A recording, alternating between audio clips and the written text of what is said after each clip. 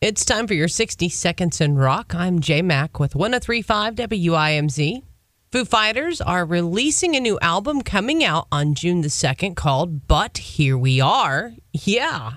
And this will make it the band's 11th LP and the first since the death of drummer Taylor Hawkins back in March of 2022.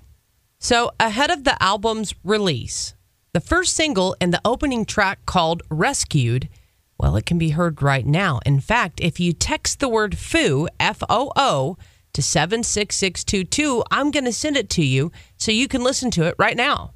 Again, text the word Foo, F-O-O, to 76622. The Foo Fighters are going to be hitting the road for their tour next month, beginning on May the 24th. And they'll also have several appearances at different festivals like the Boston Calling, Sonic Temple, and in our neck of the woods, Bonnaroo. For more information about the new album and tour date, you can always go to FooFighters.com. And that, my friend, is your 60 Seconds in Rock. I'm J Mac on 103.5 WIMZ Knoxville's Classic Rock.